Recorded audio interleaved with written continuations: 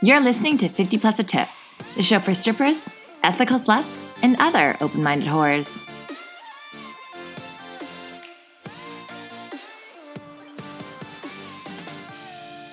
Hi lovelies, welcome back to 50 Plus a Tip. I'm your host Danica, and today Riley and I are sitting down with Jamie Finch.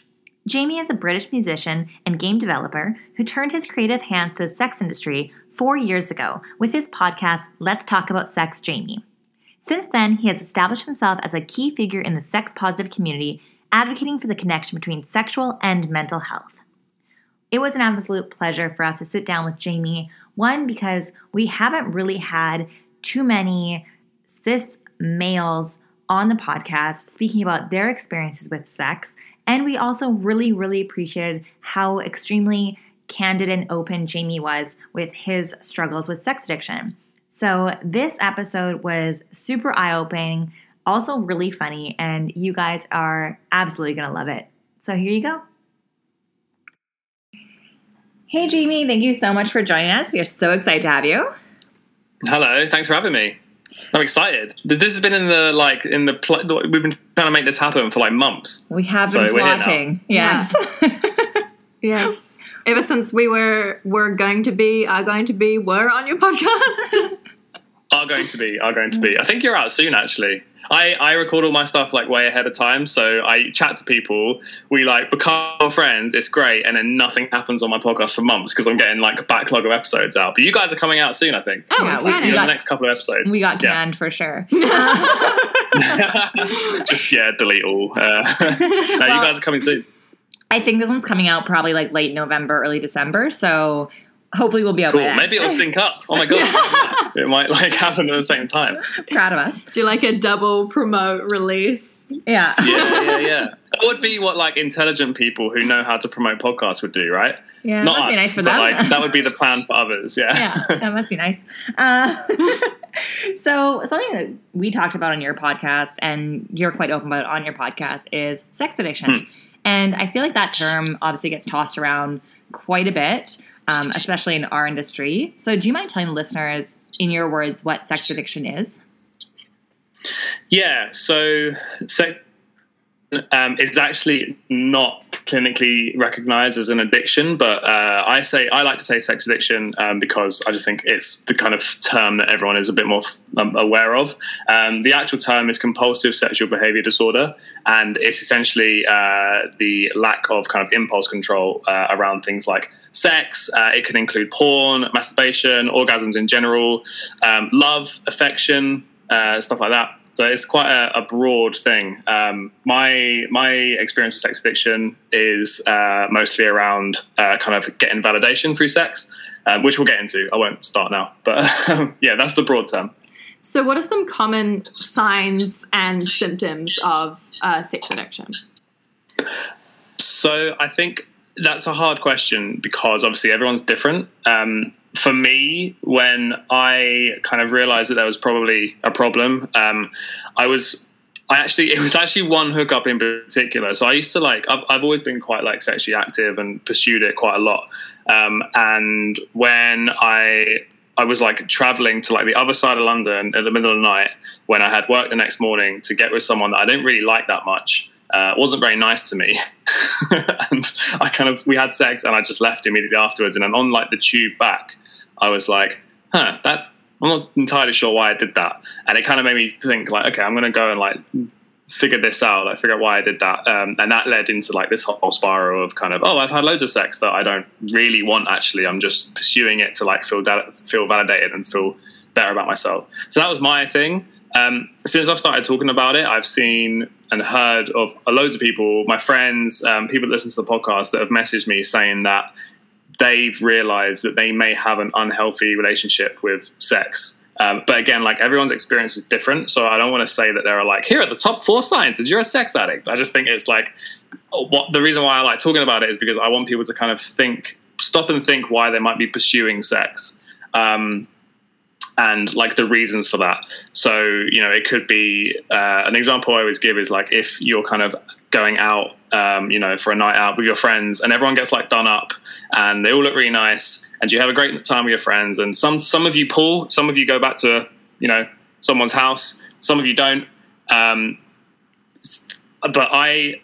the example I give for this is because I went out with a friend who felt like them looking good and them like being done up was kind of wasted because they didn't pull on the night out and they didn't kind of have someone to go back to afterwards. So they ended up hitting up an ex that they didn't like that much and went back to his house and, had sex because they felt like it was kind of giving them a reason to look that good that night.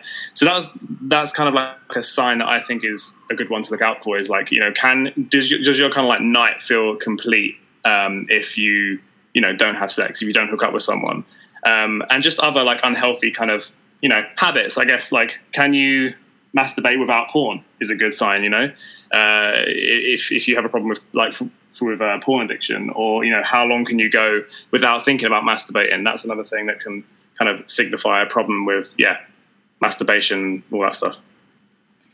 I bet approximately 99% of the female identifying people listening to this, when you said that, they were like, wait, I also have driven to go fuck a guy I fucking hate and who's not very nice to me. Yeah, exactly, right? Yeah, and it happens the other way around. Like I've done it with girls as well. I've hooked up with loads of girls that like I don't like. I've spoken to girls for ages that I fucking hate. They're really horrible to me, but I'm like pursuing it because like, oh, they're pretty hot actually. Like I should get them to like me because they're super hot, and that will make me feel more valued. So I think like I wouldn't say that someone who pursues people that they don't necessarily like in order for them to feel better about themselves. It's not necessarily a sex addict. You're not straight there. I just think that's maybe a sign of things that like maybe just be aware of. Definitely. So obviously, like you said, that kind of made you realize that maybe there's a problem there. When you're kind of self-checking and you're like, hey, I didn't even really want to go do that. What impulsively made me go do that? What was the process of getting the help for it? So I went to, I got therapy. I go through BetterHelp, who actually endorsed my podcast. So I'm going to plug them, betterhelp.com/let's talk about sex, Jamie. You get 10% off if you sign up using that link. So I went through them, which is basically like, it's actually American counselors. And they have all kinds of like specializations on there, like, for addiction and, family therapy and, anxiety, CBT, all that stuff. So I did that. And I've had weekly therapy for like 4 years now. I think I've only missed 2 weeks in the 4 years I've been doing therapy. So I've been sticking to that. So that was what I did to help. I know there are organizations over here. There's one called SLA, which is, Sex and Love Addicts Anonymous, which provide, a 12-step program for sex and love addicts. There's a bit of controversy about that because what I said at the start about sex addiction not being recognized as like clinically as an addiction, 12-step programs tend to not be what people recommend. I don't know if anyone's done a 12-step program, but it's pretty heavy. It's pretty deep. And it's like kind of... I thought you were whistling. I thought that siren was you whistling. I was like, whoa, this story must be real boring. Where's like, wrap it up, Jamie. Yeah. As you were. Go on. Sorry. We just live in downtown. Downtown. There's just like constant sirens, constant people inconveniently dying during our podcast. So. During the podcast. Yeah, so rude, right? Back to you. Sex Love Addicts Anonymous is a 12-step program for addiction. 12-step programs work really well for drug and alcohol addiction, stuff like that. Sexual health practitioners don't recommend it for sex addiction because 12-step programs are they're quite steeped in like shame and religion, and they work for addictions, not for compulsive sexual behavior disorders. And the example being for me, I didn't need a 12-step program to get through my recovery. I just needed to find out like the real reasons I was pursuing sex, which, as I mentioned, was for validation. So you mentioned before that if you start to realize that you're having sex that you didn't really want, I feel like, as Danica said before, that's something that quite a few of us do. So what was kind of the realization for you that it was a bigger problem rather than just like, Yeah, I guess where that line is of like I joke, a lot of women will have sex and then they don't like or who are mean to them. I think that comes from a different maybe a different problem. Different problem. We can unpack on a later date. Problem. Yeah. I.e. daddy issues. Yeah, I think. Yeah, for me, I was doing it a lot, and I thought that was a problem. I was pursuing people that weren't very very nice to me, and I was also sleeping with the wrong people. You know, I was getting with like friends' exes, and I would sort of get with exes, my own exes, quite often. So I was like, these are people I don't really want to be having sex with, so maybe I should check in on that. Mm-hmm. But yeah, you saying about like a lot of women, you said 99%. Of women listening to this would have had sex with someone they don't like. I'm not saying that's just the gateway drug to addiction. I'm not saying that, but like, why are you doing that? Like, question it. I'm not saying it's it's going to lead to you saying, I have an addiction, but why are you doing that? Why are you pursuing sex with people that you don't like? There's probably other reasons at play there that you should probably look into, I think. Yeah, definitely. Yeah, for sure. So I know there's a lot of theories on like the causation of sexual behaviors. Is there something you believe that would have, like, in quotes, caused your sex addiction? Mine was validation. So when I was younger, my dad put a lot of value into sex. So like, if I was going out to play, football, or to go around a friend's house to play Xbox, whatever, and I come and like perfectly normal things for teenage boys to be doing, especially a nerd like me. And I'd come back and I'd been gone for a while. He'd be like, "Oh, so did you go around a girl's house then? Did you get with a girl?" Or if he's like driving past me when I'm walking home from school and I'm with a girl, he'll then like question me and like be like, "Oh, look, just like your dad, you're like hanging out with girls all the time." And I think it kind of put like quite a lot of value into girls for me. And especially when I was like a teenager, I was, still am. I was terrified. I was scared of everything. Like, I'm so nervous, so anxious. I was half the time that like the only thing I felt like I was really good at, especially in like my dad's eyes, was getting with girls. And we all know about the societal pressures on guys to be chasing girls, and it's always about like you have to try and convince as many girls to have sex with you as possible. So I was just about like putting my number up and just like, if I have sex with loads of people, that means I'm worth something.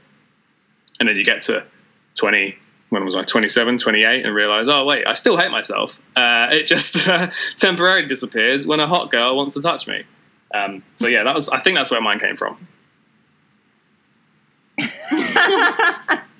So I'm not laughing at you. I was just picturing the visual. I'm like, the hot girl wants to touch my baby. Yeah, like the hot girl hand touches your penis, and like Sailor Moon-esque visuals happen. The power of a hot girl hand. No, I do think that's interesting that we joked about like daddy issues, but that's a part of psychology that really intrigues me is how much parental figures can, in essence, really, really fuck us up.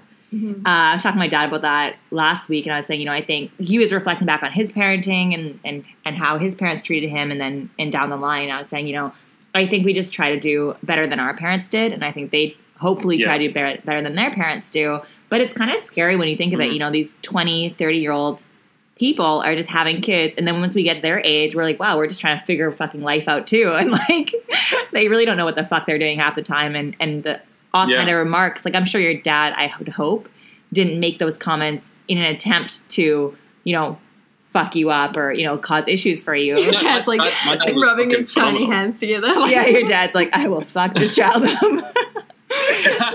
I'm going to make the perfect fucking machine. You will fuck all the hot girls.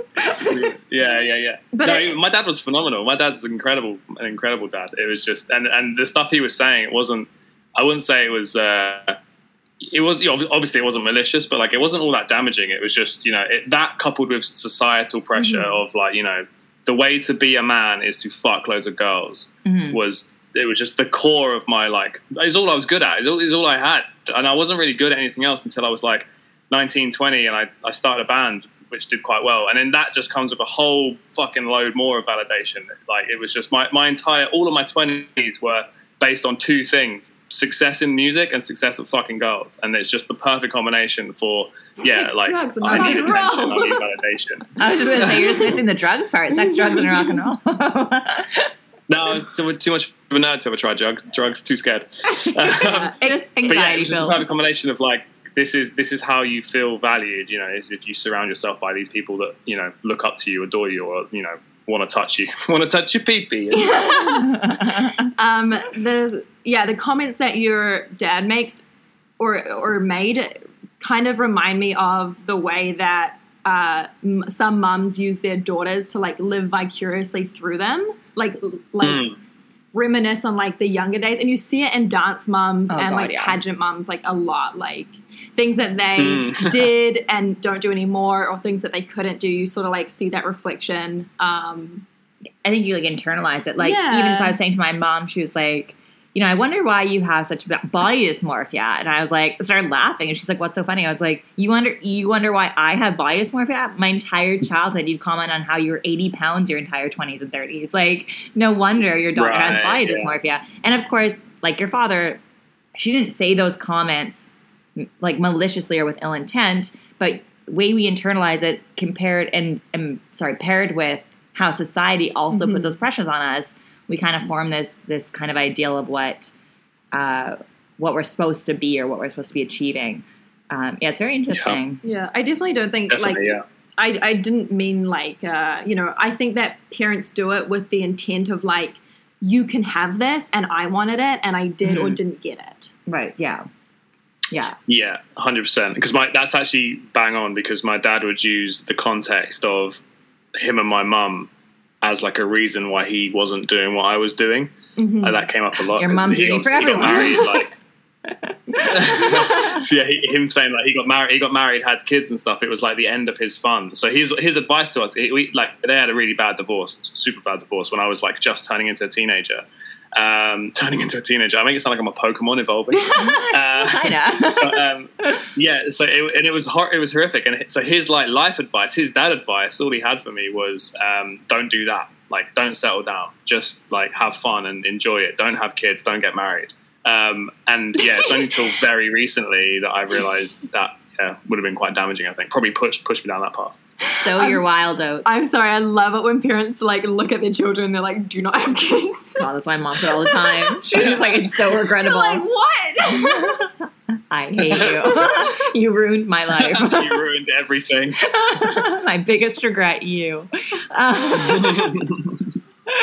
Yeah, parents are great. Anyway, so we recently read a book called The Chemistry Between Us. We read this a few months back.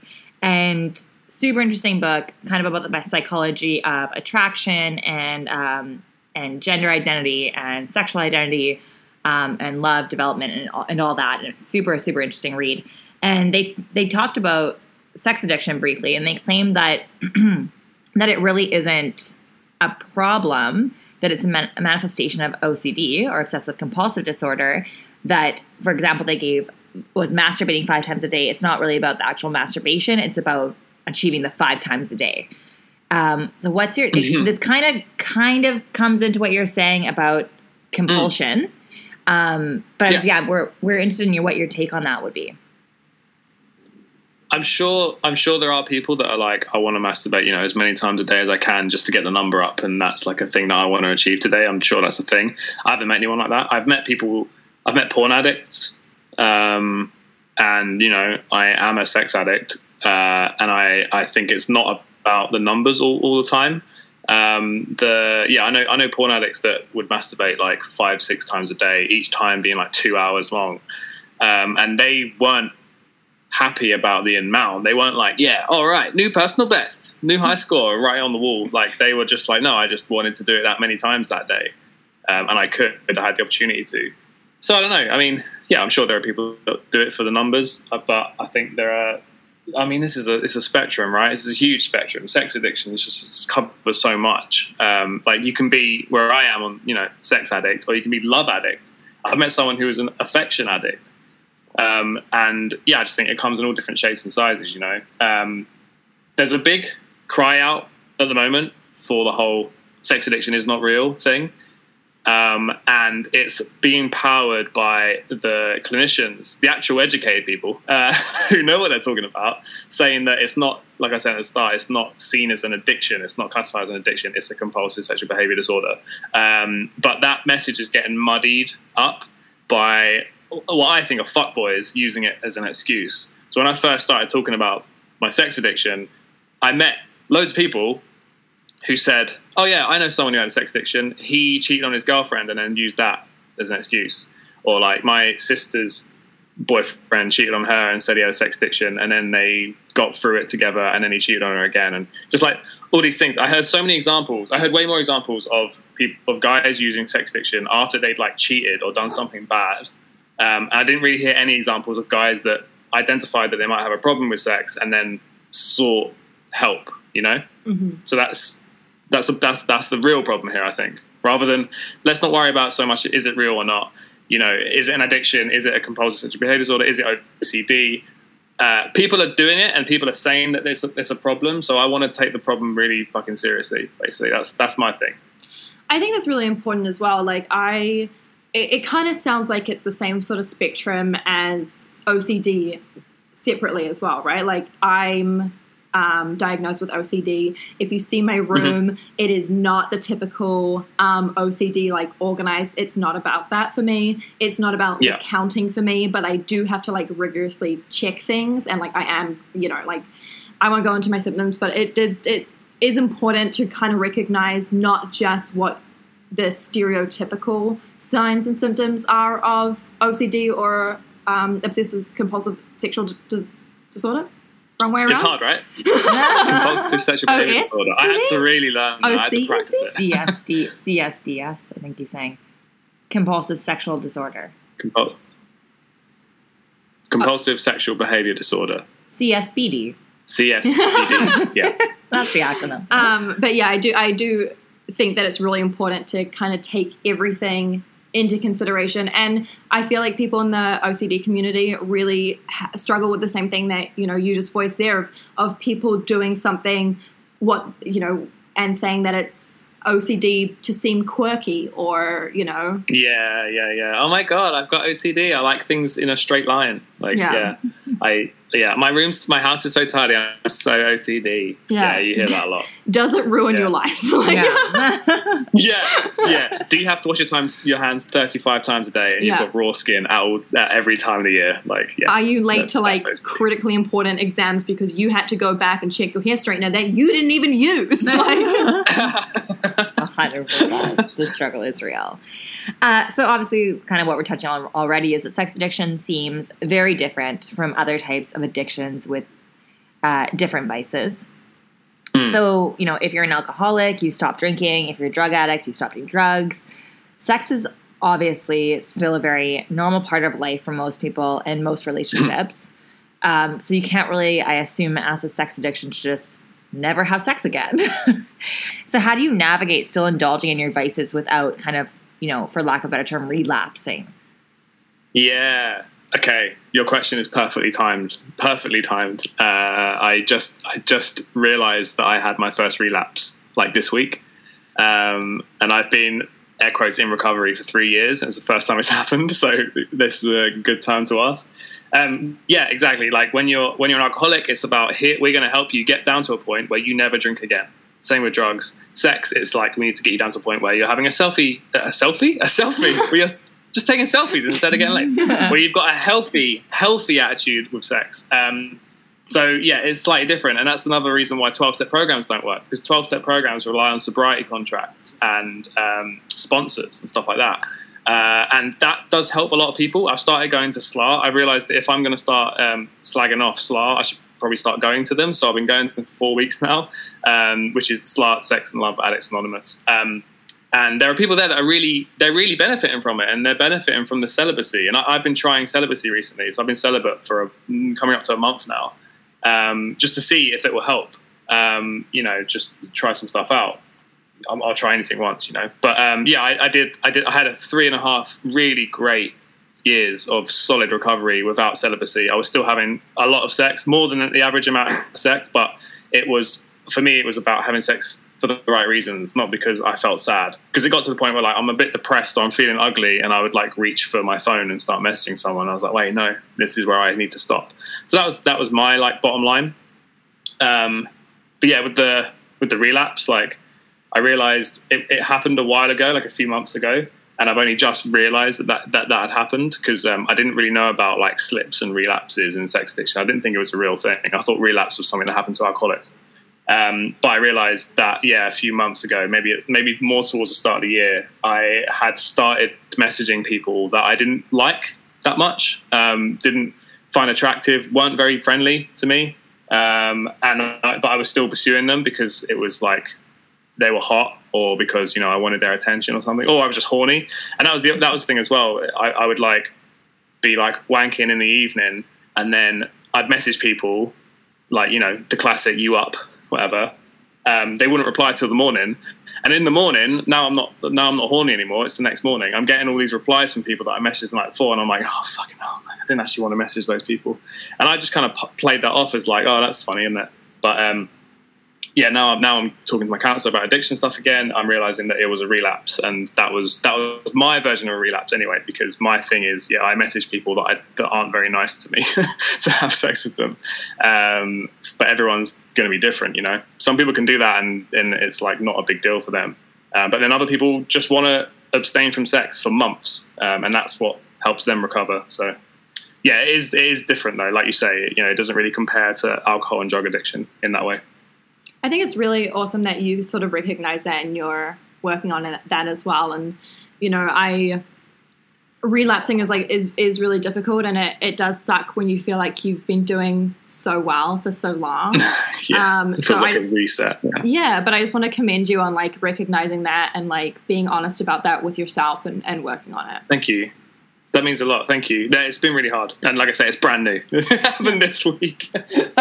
So, I need to come to terms with that. But yeah, it's hard. And you're right. The relapse feels like you've gone back to zero. Your count has been reset.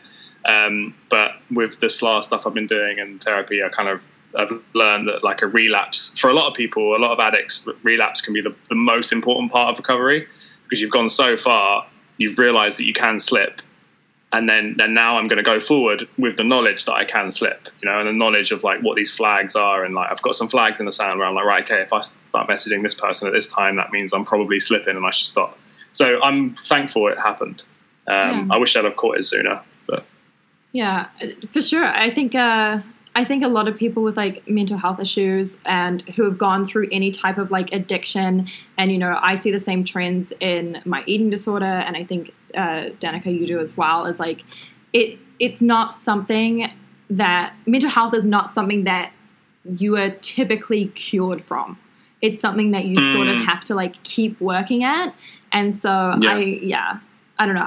You just can't be too hard on yourself, right? Because like it is just something that you have to keep working on to keep at bay. And it's for most people, it's not something that's going to just disappear. Yeah, definitely. I was like guilty of that until about 6 months ago, maybe like as early as that. Like I say, I've had weekly counselling for 4 years, and then loads of counselling before then. And up until like in the last year, I was like, when's the part where I'm like healthy?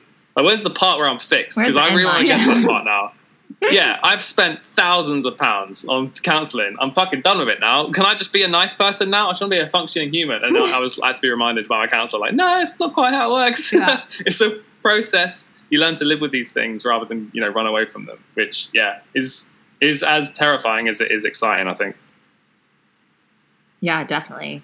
So that kind of being said, another question we had is kind of how in quotes fragile is the recovery. Like our dates or going on dates or having sex, does it trigger it? Does it kind of like for lack of better phrase, take you back a few steps? Like, I'm just thinking if I was in I love love. I love affection. So if I was in a room, especially of like men I found attractive who also love affection, I'd be like, here's my number. I think that would like trigger me for sure, being in a room with sexy people who love sex and love. I feel like that's such a movie trope about sex addiction as well. There's like fucking in the closet. That's great. Yeah, I find that a problem with the SLA stuff, because you're having like a round table meeting. Thankfully, they're all over Zoom during the pandemic, so I've just been doing Zoom ones. But I'm looking, and there's like hot people there, guys and girls. Like, and you have to have webcam on. That's the rules, and you can see them. Sure. And then at the end, they say, put your phone numbers in the chat if you want people to reach out to you and talk to you, like to share it, which is what they do in Alcoholics Anonymous and Drug Addicts Anonymous. But I'm like, that's the fucking worst combination ever. And in my first SLAR meeting, I was looking, and there were some really hot girls there. So when it came to my turn to like talk, you're supposed to talk deeply and openly about your feelings. I started like putting on an act. I started like playing for laughs and was like telling jokes and like checking that they were laughing at my jokes. They were all laughing at my jokes, and I was like, oh, that felt really good when I finished. I was like, really glad I made those girls laugh instead of really glad I shared in this fucking vulnerable, safe space. You know what I mean? And at the end, they put their phone numbers in the chat for everyone, and I was like, fuck this, I'm leaving. I have to leave now. But I've heard loads of stories about people going to SLAR and like hooking up afterwards. It's fucking crazy. It's like going to Alcoholics Anonymous and then meeting up at the pub after for a debrief. Like, it's just... Yeah, I feel like it's like the phone number thing would be like, Narcotics Anonymous, can you put your dealer's number in the line? Throw your dealer's number in there. Yeah, exactly. That's wild. But yeah, how does like going on dates work, or just having sex in general when you're trying to recover? How is it like dating as a sex addict? Yeah, well, I mean, everyone will give you a different answer, I think. I'm talking to a lot of people right now that they are celibate, they're practicing celibacy, and they like go to parties and they see guys and they get their numbers and like they decide they want to talk to them, and they have to like then come to SLAR and talk about it and be like, hey, so I met this guy and like da-da-da. That's not for me. I don't like that so much, but I think that's because I'm aware that I don't think celibacy is the answer. Not for me anyway. I'm trying it now just to see how it feels. It feels quite good, actually. I would recommend like a little bit of temporary celibacy, like for like 3 months, just see how it feels. It feels really good to me so far. I might change my mind. But when you're a celibate, are you not masturbating either then? Or is it... I am. Some people don't, but I am. Because my addiction is based on people's opinions of me. Yeah, right. I think for me, I think masturbation's fine because I'm not feeling good about myself when I masturbate, so it's okay. You're like, sure what's it called? What's it called? Cheching or whatever? When you like when you cry and masturbate? Oh, cry wank. Is that what you call it? Cry wank. Oh, I think it's called cheching or something here. I don't know. Cheching? We call it yeah, I think it's cheching. Oh, right, okay. A crying. That's hilarious. Yeah, we call it cranking. Yeah, no, I've not gone that far yet. If I start crying while I'm wanking, then maybe I'll take a break from that as well. But yeah, I mean, yeah, everyone's answer is different. For me, it's all about I don't want to pursue people that I don't like, and I don't want to have sex that I feel like I need rather than sex that I want. So for my recovery was pretty smooth, I think, because my boundaries are quite loose. You know, it was just, stop getting with fuck girls. And you'll be fine, and that pretty much was okay. But like I say, everyone's different. Everyone's got kind of different bottom lines, and some people don't want to watch porn ever again, and that's if they do watch porn, they consider it a slip. Right. So something that we've talked about on the podcast before, and we've talked in our private lives about, is how sex work intermingles with sex addiction. If sex addicted people are using sex workers, is that a good thing, bad thing, etc.? Just kind of contemplated that. So, for yourself, what are your takes on that? That is really interesting, because usually when I'm talking to people about sex addiction, when I'm talking to other addicts, escorts come up a lot, and it's usually the point at which they realize they've gone too far, which I always find quite interesting. So, like, maybe that's because I haven't dipped my toes there. I've never been with an escort before, but I have heavily considered it while going through recovery. Because, again, for me, it's about, like, I want you to want to have sex with me because that will make me feel good. You don't get that with an escort. Like, I could pay an escort and it doesn't matter if they want to or not. Like, it's not about the validation. It's just about the act itself, and like it's a transactional thing. So for me, that kind of, I feel like that would lie outside of my boundaries. I'd be allowed to do that. I'm just fucking broke, so I can't afford escorts. But then for other people, the validation part, it isn't even a thing for them. It's just they're pursuing sex. Maybe they're cheating on their wives with escorts, or they're going to strip clubs, when their girlfriends don't want them to. So it depends where everyone's barriers are. I just think we need to be not cheating, we need to be not breaking rules with people that we've made. And where sex workers lie in that, I think everyone's kind of limit is different. I mean, I've got a sex podcast, fuck's sake. I'm pretty sex worker positive. So it's like, I can't sit here and be like, yeah, they're the reason we're addicts. No, Damn them being so fucking hot. For sure. It is kind of that, like, it is something that we've contemplated or talked about as sort of a moral dilemma in, like, I think a lot of people like to blame sex workers for still having sex addicts as clients. Or married men. Or married men or blah, anything blah, like blah. that. But, like, you know, the same with, you know, alcohol addicts. It's not the bartender's job to, like, ask you what your like, mental health history is if you have a problem. And it's not, like, you know, it's not their job to, like, ask if their wife knows where they are or anything like that. Yeah. That's a really good analogy, I think. Yeah. I've always had problems with that. Like, even before the addiction stuff, like, it's, why is it the sex worker's fault that someone's husband has gone to them? I don't think it really matters. Like, I think if they know that and it's their own moral thing, like, you know, you might not want to have sex with someone who's married, then fair enough. But I think it's your prerogative, you know? I've always found it weird that the blame lands on the sex worker. I mean, that just shows, like, systemic hate towards sex workers anyway. It comes across in every part of fucking society. So it's just same old, you know? Definitely. So, as you said, you have your own podcast. Let's talk about sex, Jamie.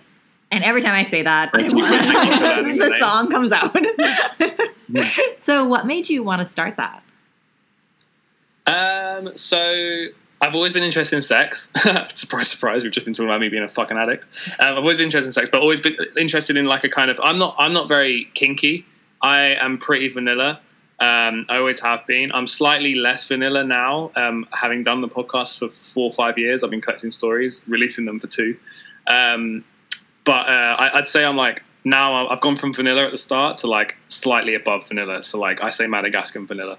But the reason I started the podcast in the first place was because I met some people on dating apps who were just into, you know, the kink and BDSM world. And, like, I got chatting to this girl who was like, oh, yeah, I fucking love bukkake.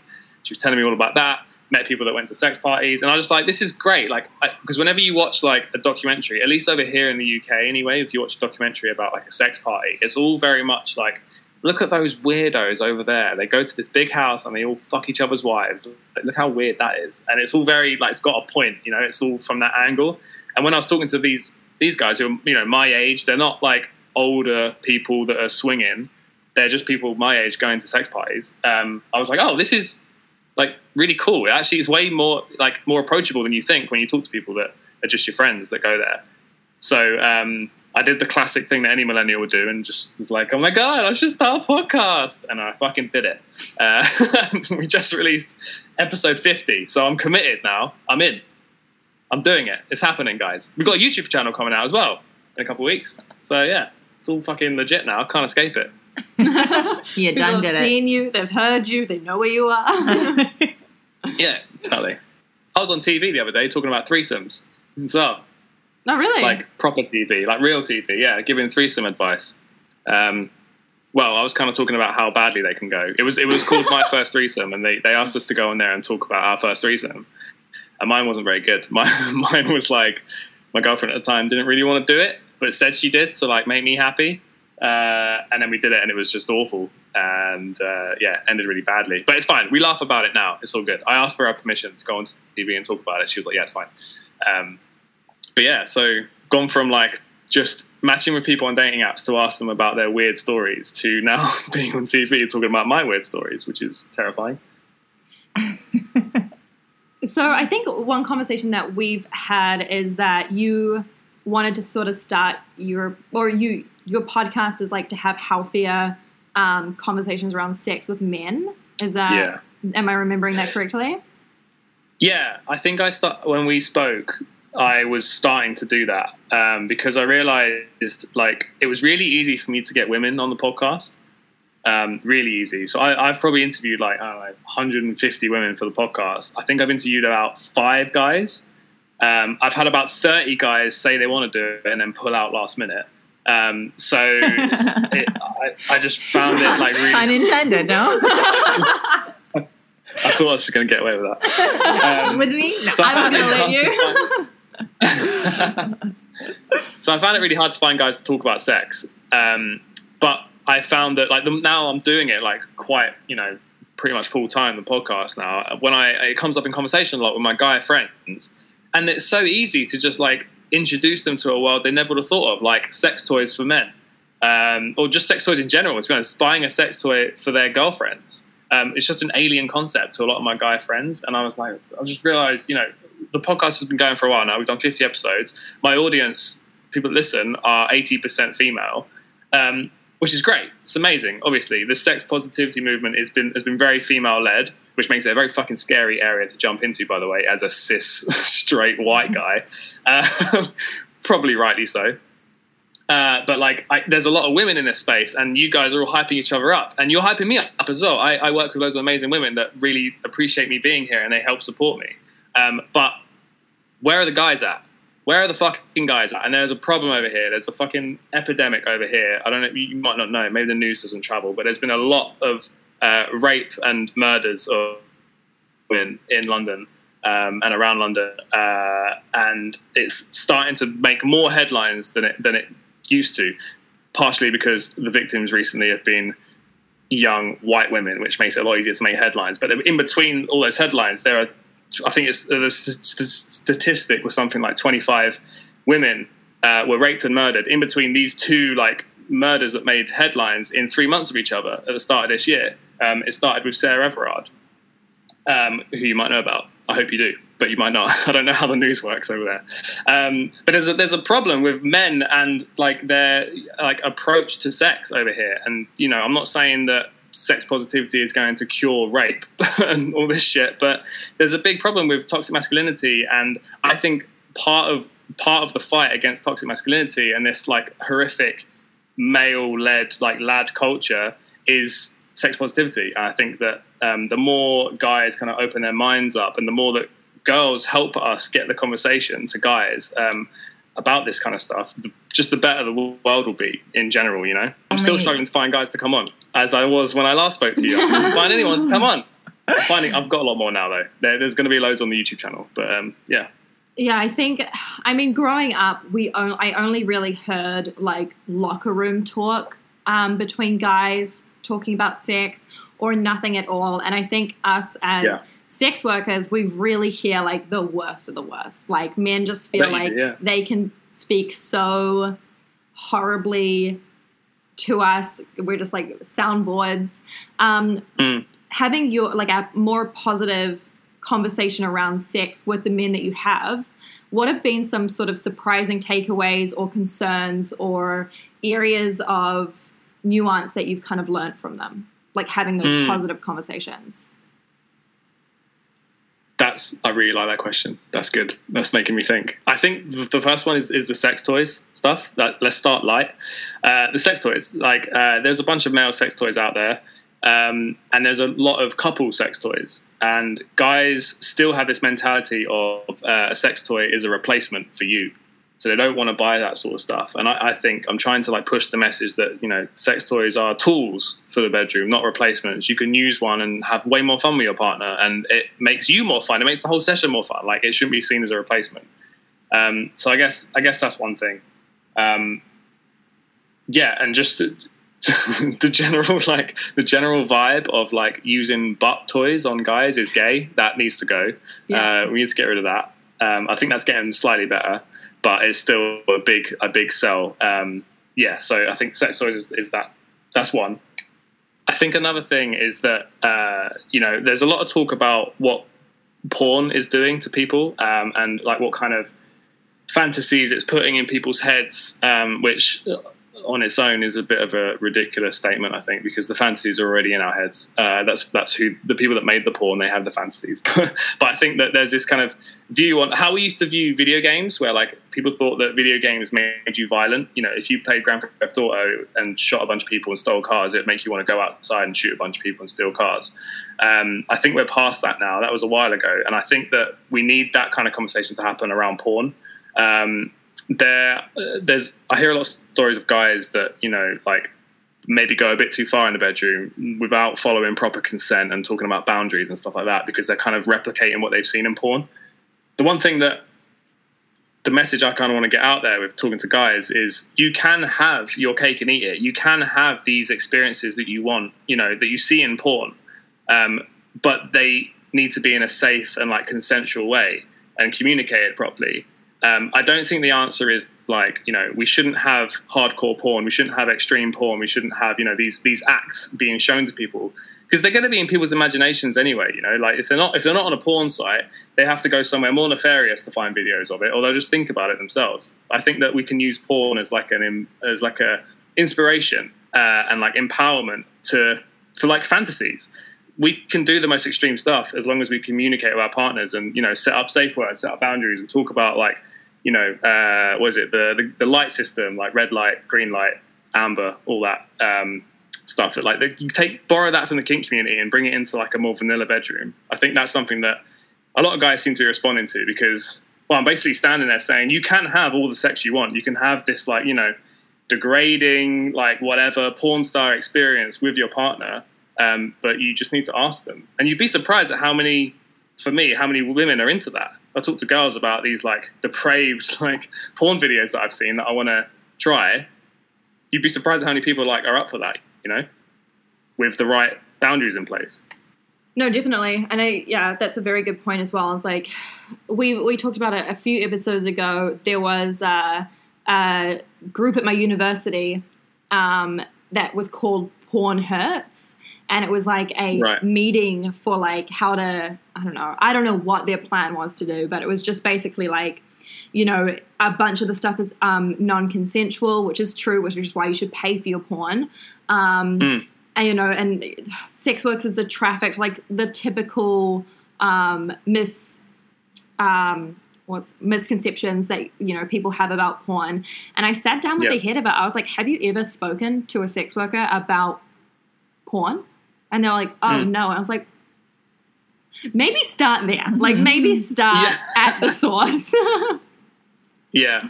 I interviewed someone today who said they were talking about porn, and they said something along the lines of like, we're watching porn. It means that we're watching some woman getting fucked who's like been abused her whole life, and she's got like daddy issues. That's why she's in porn. And I was just like, Jesus Christ! Like, no.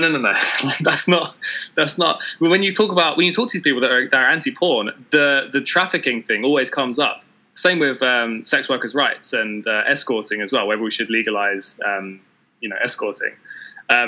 Trafficking always comes up. It's like, fucking hell, yeah, trafficking's a problem. We all agree about that, and like we need to deal with that. It's got nothing to do with porn or sex work in general. It's like, yes, they're trafficked because of that, but that we need to fix that problem. Don't use it to fix, to get rid of the 98% of porn, which is great and high budget, and people fucking love doing it, and they're making loads of money doing it, and it's entertaining loads of people. Yeah, I think it's just a really fucking basic concept that sex work and sex trafficking have literally nothing in common. And like, it's fucking basic, but you still have to say it. Yeah, and the fact that anyone even tries to put them in the same sentence is like, it just like makes my fucking blood boil. Like, literally, consenting adults picking a profession who provides pleasure for consenting adults, or people who are raped, beaten, and dragged into something they had no part in. Like, how are you even trying to compare the fucking two? It makes me so angry. I was going to say, it's always the go-to. It's always the go-to argument that they have. Anyone that's anti-porn goes straight to trafficking, or that the sex, or the girls don't really want it. They don't know what else is out there for them. It's like, they're getting paid fucking shitloads of money to have fun. Like, and a lot of them fucking love it. You've obviously never spoken to any of them, like you say, exactly what you said. Yeah, like to bring it back to sort of the addiction analogy, like it would be like trying to ban alcohol because, a handful of people are addicted to alcohol. I mean, they did try to that. And it didn't work out well. And even people, that's the thing. Even people that aren't addicted to alcohol are very damaging. Like, alcohol is very fucking damaging to ourselves, to people around us. You don't have to be an alcoholic to fucking hurt someone when you're drunk. Porn is way less damaging than that. But no one's talking about banning alcohol because we all love a glass of wine, Yeah. No, absolutely. With your conversations around men, I feel like, not all men has been a conversation for the past couple months. And I feel like it is consistently a dialogue between women and men and women like into women groups as well. Has it been much of a conversation between you and other guys, or have you noticed it in kind of the realm of men only? So I have, but only because I'm crowbarring it into conversation. Good. So when I get guys on the podcast, I make them talk to me about it. You're like, do you see that football match? And not all men. It's a really hard conversation to have. I had an amazing one today with a guy called Nat Powers, who is going to be on my podcast on the YouTube channel. You should definitely check it out. He is so good at deconstructing. We're trying to deconstruct toxic masculinity, right? So we're both trying to kind of deprogram what's inside us, and we have some really, really fucking hard conversations, and it hurts. It fucking hurts. Anyone that's had therapy, like good therapy, you know it hurts. There's like that heartache that you get, and then you know that it's going to heal later and come back stronger. That's what some of the not all men conversations have. Like that's what they feel like, because I feel like I'm a nice guy and I'm a good person, but not all men isn't about that. It's about like this systemic misogyny that's programmed into us, and we don't even fucking realize it. And it takes some like real graft, real effort to kind of talk about it and deconstruct it and figure out like how to make changes around you, you know. And yeah, there's a pyramid to this, you know, where the top of the pyramid is the people that, you know, just straight up hate women and are, you know, fucking awful people and scumbags. And then just below them are the people that kind of hate women. And then just below them are the people that sort of tolerate women. And at the bottom, probably the guys that are saying hashtag not all men. But we're supporting those higher up people by not acting out properly. Like when your friend is whistling at a girl, you know, as you drive past, fucking call him out and tell him he's a fucking arsehole for doing that. That's how we're going to fix it. So I don't know. Yeah, it's a waste of time tweeting like hashtag not all men and trying to defend yourself. Like spend that energy on taking out someone else who is, you know, feeding this kind of system. So sorry, that wasn't what you asked. Question is, yeah, I'm trying to make that conversation happen, but it's really fucking hard. And it's hard to stand up to guys as well. I'm not a very like confident guy. I'm not a very intimidating guy. So when my friends, if I'm out with like a group of lads and they're like, you know, shouting stuff at girls, it's pretty fucking scary to tell them not to. So that's something I've spoken about as well. And me and you have spoken about it before, Danny. I put something on Instagram about it, about how this stuff is like systemically programmed into men from the day we're born. And someone who is really actively trying to work on it still can't get all this stuff out of their system. So I think there just needs to be like a little bit of like empathy for how much this has been programmed in men. And a lot of people read that and thought that I meant be nice to men, which I didn't. This was my like big hashtag not all men post. I wasn't saying be nice to men. I was saying be respectful of the shit that has been like, you know, put in our ears our entire fucking life, that you know, women are supposed to be pursued and, you know, we're supposed to earn them, and it's a manly thing to like fuck loads of women and, you know, disrespect them and all this stuff. So yeah, I think there just needs to be a bit of respect with, you know, that the strength of that, you know. I think maybe that's the kind of thing that needs to happen. More conversations between men and women about the things that women, you know, why are women scared when walking down the street, even if you're a nice guy walking behind them? Like, you might be wearing a nice sweater and, you know, look like Ned Flanders, but they're still probably a bit scared of you. And also between men, like why are men scared of other men when walking down the street? You know, I don't know. It's just, there's a lot to unpack. It's huge. And the not all men thing is just trying to hide away. I think they don't know they're trying to do that. I think the people that are saying not all men are trying to say, hey, I'm one of the good guys, I'm trying to support you. They don't realize that more is needed than just saying that. You know, you need to be attacking these higher parts on the pyramid and calling people out for their bullshit. Yeah, I really like that analogy of the pyramid and how like even the bottom men are still supporting or making it possible for these, like, you know, the top of the pyramid who openly hate women. Yeah.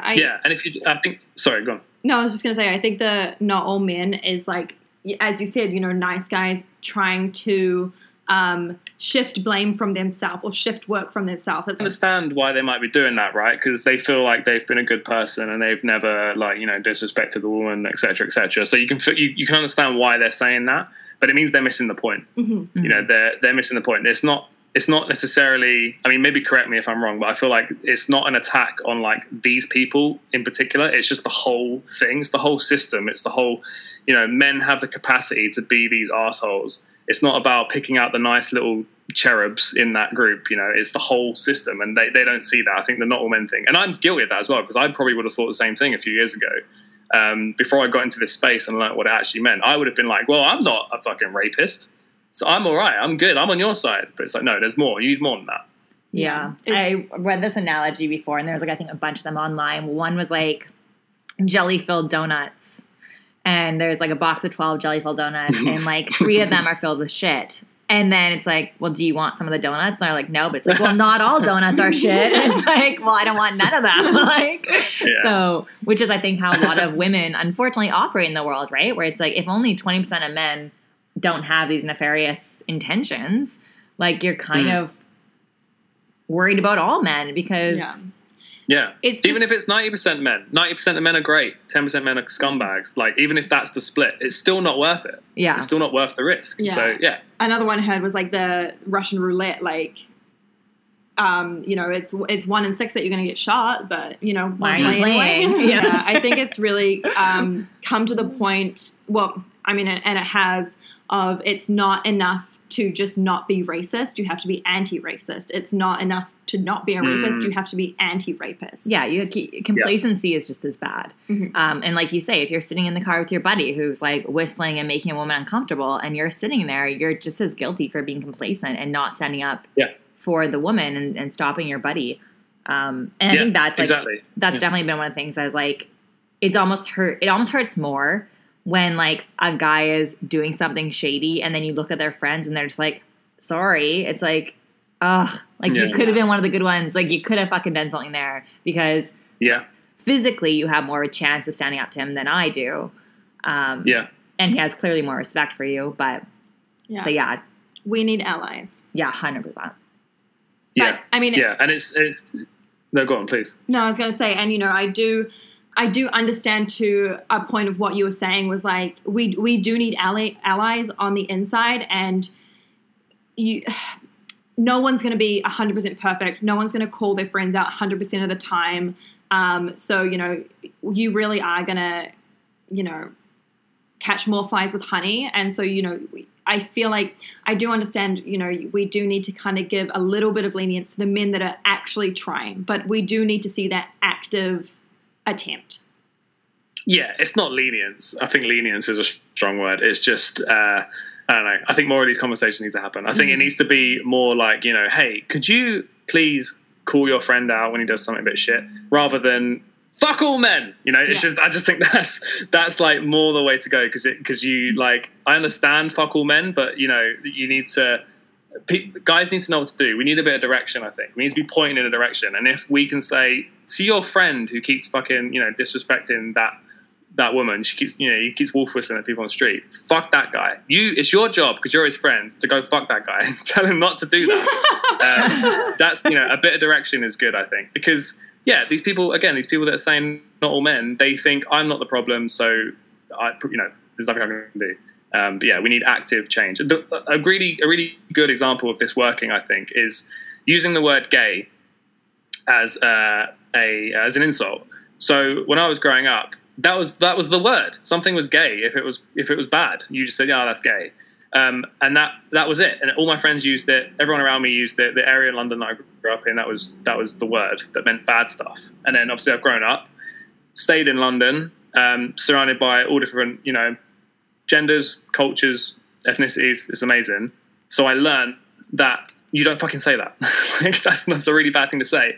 And all it took was for me to say it once, and one person to go, oh, don't say that.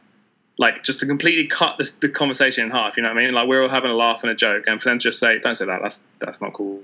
And that's all it takes. It's just a fucking seed. And then over like a year, 2 years, 3 years later, me and all my friends are like calling each other out for saying gay as an insult. And now it's gone. It's left my vocabulary in that way. So That's how you do it. You just gotta call them out. You got to cut them short. Shit, when bad shit happens. Definitely. Yeah, I remember an ex of mine was very much not very like aware of, how do I say it? Like culturally forward, like not very culturally forward, not very like Woke. Mm-hmm. not Culturally forward. PC. I like that. Yeah, I guess. Yeah, politically correct, PC, as a kid say, woke. And he would often say like, "Oh, that's fucking gay." And he's like a very large white man.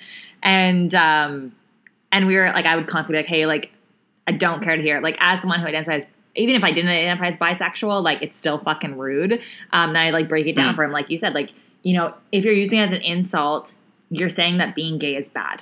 Like, and that's like, you're going to break it down to what the real basic concept of what you're using it as. Yeah. Right?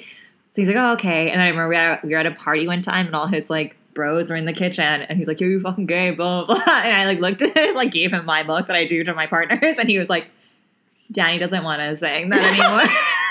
No, that doesn't count. You can't But say you know Danny what? doesn't want It us was saying a that. step in the right direction because he Yeah, was no, like, true. "I'm Yeah, going to that's stand good. That's up good. to these men who are saying it." And I was like, "You will get your dick sucked tonight." Like, Yeah. you've earned that blowjob Yeah. and cream pie.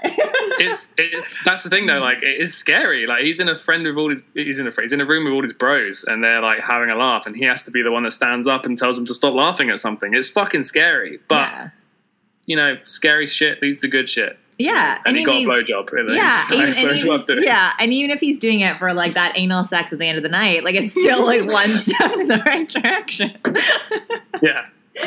You've learned Maybe that this is how gay we do doesn't it. mean Maybe butt we stuff. should all if everyone just like pairs up with a fucking idiot guy, and we just slowly do this. We just offer blowjobs for interrupting fuckboys. That's terrible advice. Cut that out. Free blowjobs for everyone who's learning. If you've learned that gay doesn't mean bad stuff, you get butt stuff. Yeah, honestly, if that doesn't get me into heaven, I don't know what will. Like doing the Lord's work. The Lord's work. Sucking my way into heaven. So anywho, what are some things to know if you're dating a sex addict? I would say the number one thing is that they're not trying to remove sex from their lives completely. This isn't the same as alcohol or drug addiction. They're not working towards years of sobriety and never having sex again. They're trying to have a healthy relationship with sex. I would say that quite early on in my recovery, and actually probably right now, I'm not seeing anyone at the moment, which makes it a bit easier. But at the start of my recovery, I was in a relationship, and my libido would go up and down quite a lot because you're dealing with your sexuality in therapy, and it's quite not traumatic, but like anything in therapy, anyone who's had therapy. First off, well done, free blowjob for you. Secondly, it's like Jamie's you have this like pain, like when you kind of. I'm giving out blowjobs. Jamie's offering. BetterHelp.com/let's talk about sex, Jamie. Sign up with that code and I'll give you a blowjob. You heard it here first. But yeah, anyone that has therapy, you know that a good session is one that breaks you in half. And you leave feeling like hollow and like there's a lump in your throat and you're just like, ugh, and then like the next couple of days it heals up again. I feel like I kind of went through that a few times, but with like my dick, like not physically, but like your libido. Broke his dick in half. Yeah, my dick was cutting up. That's how you really fix a sex addiction. Yeah, it's like aversion therapy for sex addicts. Yeah. So yeah, it went up and down, and like sometimes I would feel 100% fine to have sex, and my partner was a bit apprehensive. She's like, "Oh no, is this okay?" I get a lot of comments as well. Like, I'm working with brands with the podcast, and they like sent me sex toys, and I've had someone ask, "Am I like enabling your addiction by sending you a sex toy?" I think it's like people, which is nice. It comes from a good place. But I think people assume that like we're just all sex addicts. I mean, some people will be, but not all sex addicts will be like completely like fucking. Insatiable animals that are just looking for anything to fuck. Just like, anything that's circular, give me it. That's not the case. I think the sex addicts I've spoken to anyway, and the porn addicts I've spoken to, we're trying to find a place of zen somewhere in the middle. We're trying to find a healthy, peaceful reconciliation with our sex drives. And that's one thing I'd say, people should just be aware of. I would think as someone on the other side of that relationship, someone who is dating someone who is struggling with sex addiction, and maybe this is just me and my own insecurities, I think I'd be worried about, are they here for me or are they here because it's, readily available sex? You know what I mean? Like, I think that's a very real thing to think of in those situations. Yeah, it's an interesting phrase, readily available sex. That's a really, interesting way to put it. I never thought about it like that, because I guess a relationship is that. It's kind of sex on tap, right? But I mean, you can get sex on tap nowadays anywhere, right? You can just have a bunch of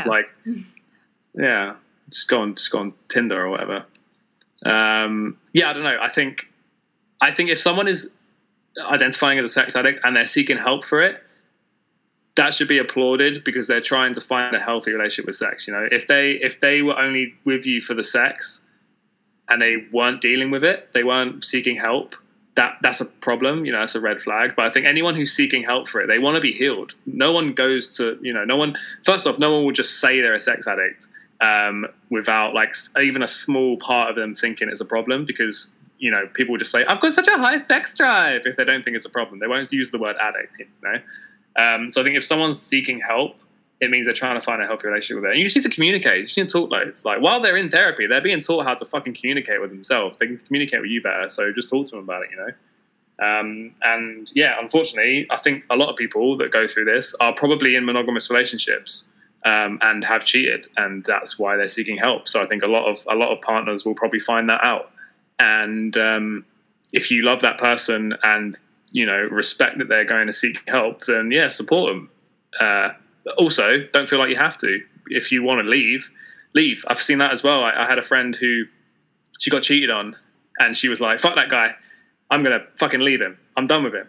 And then he said he was a sex addict, and that was why it happened. And it made her think twice, because she was like, well, okay, so that means that it might not be completely his fault, which would be true if he was a sex addict. And he then went and got help and got therapy and stuff, and they started working on it again.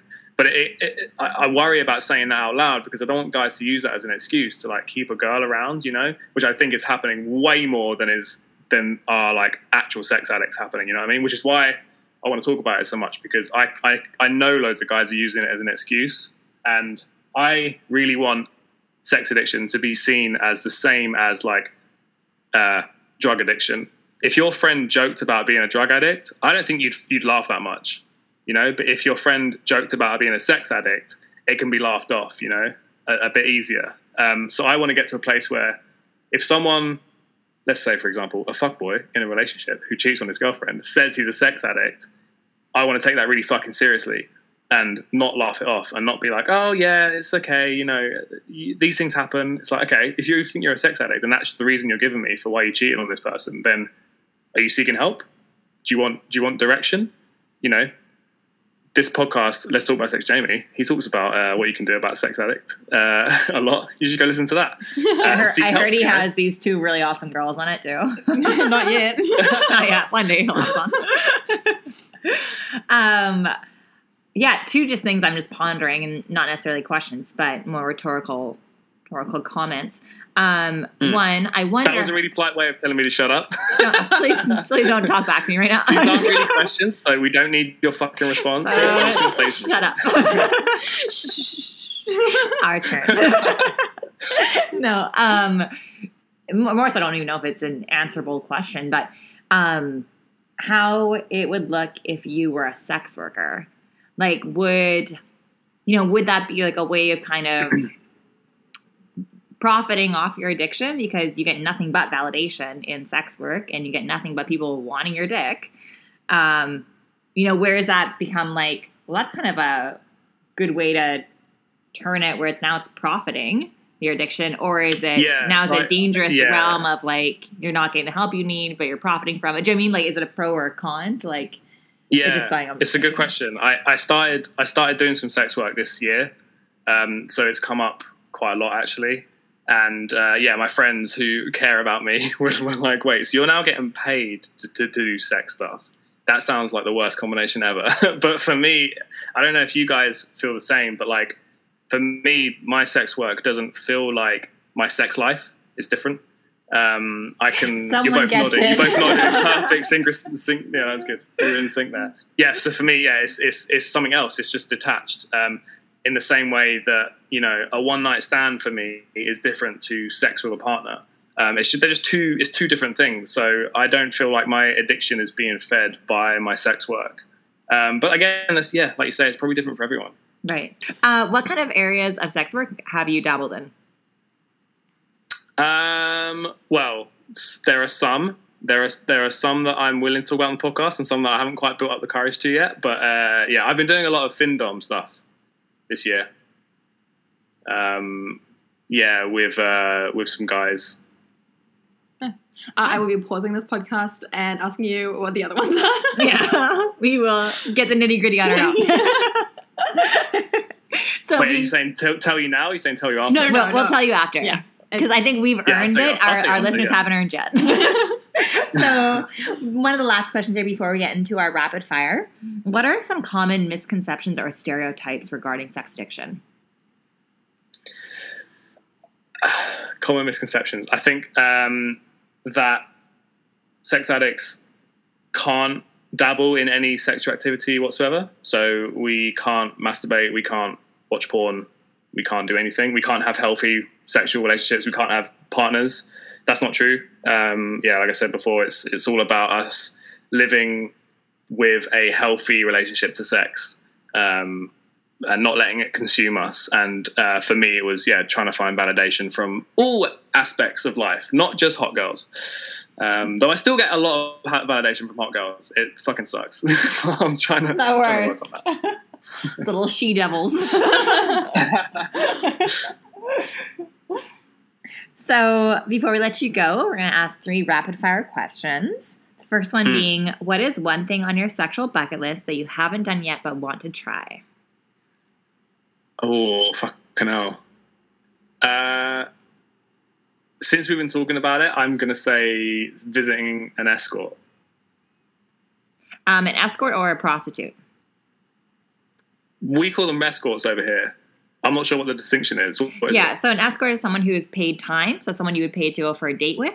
And then a prostitute is someone who's actual paid sexual act, so someone who would actually do something sexually with you. Oh, okay. So, prostitute then. We'll send you some numbers. Thanks. Second one here. What is one thing you've tried sexually that you probably wouldn't do again? Oh. Dressing up. So I tried dressing up. I was in like a business person's like shirt and like trousers and shit, which was super uncomfortable for me because I've never worked a proper job in my life. Like I've only ever worked in like music and games, and so I've never had to wear that. So I wore like this almost a suit thing, and she wore like a French maid outfit, and I fucking hated it. It was so cringy. I couldn't let go. I couldn't get into like the role play aspect, and I was like, no, this is not for me. But I'm glad I tried it, but I'll never do it again. So dressing up.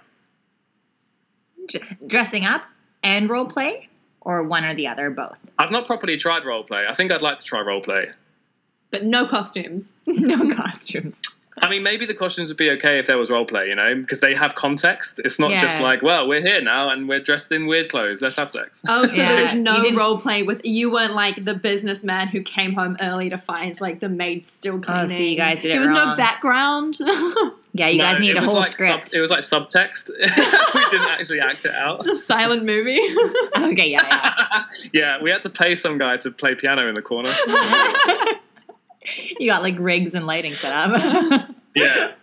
Love it. Okay, well, we'll send you over a script. And your last one here. If you had the world's attention for 30 seconds, what would you say? Oh, my God. Time's ticking. Maybe I just have... I got one. I would say that they had this thing in the UK called Ann Summers parties, which were like, I don't know if you had them, but it was like a bunch of women would meet up and they'd all like try out sex toys with each other, and not with each other, like, it was like a salesman thing. Someone would come and present them all and they'd all buy sex toys, and that was happening to girls that were like 18, 19 when I was growing up. And there's no such thing for guys. And I think guys need that. I think guys need to get into sex toys way earlier, and they need to learn themselves and discover themselves, because it will just lead to better sex. Sorry, I'm talking really quickly, so I don't think I have long left. We don't actually time it. Yeah, we didn't time you. But yeah, so then I will drop this in. I'm bringing out a fucking sex toy sometime next year, and I think it should be every penis owner's first sex toy. It's like, it doesn't go in your butt. It's not weird. It's not a huge like vulva on a stick.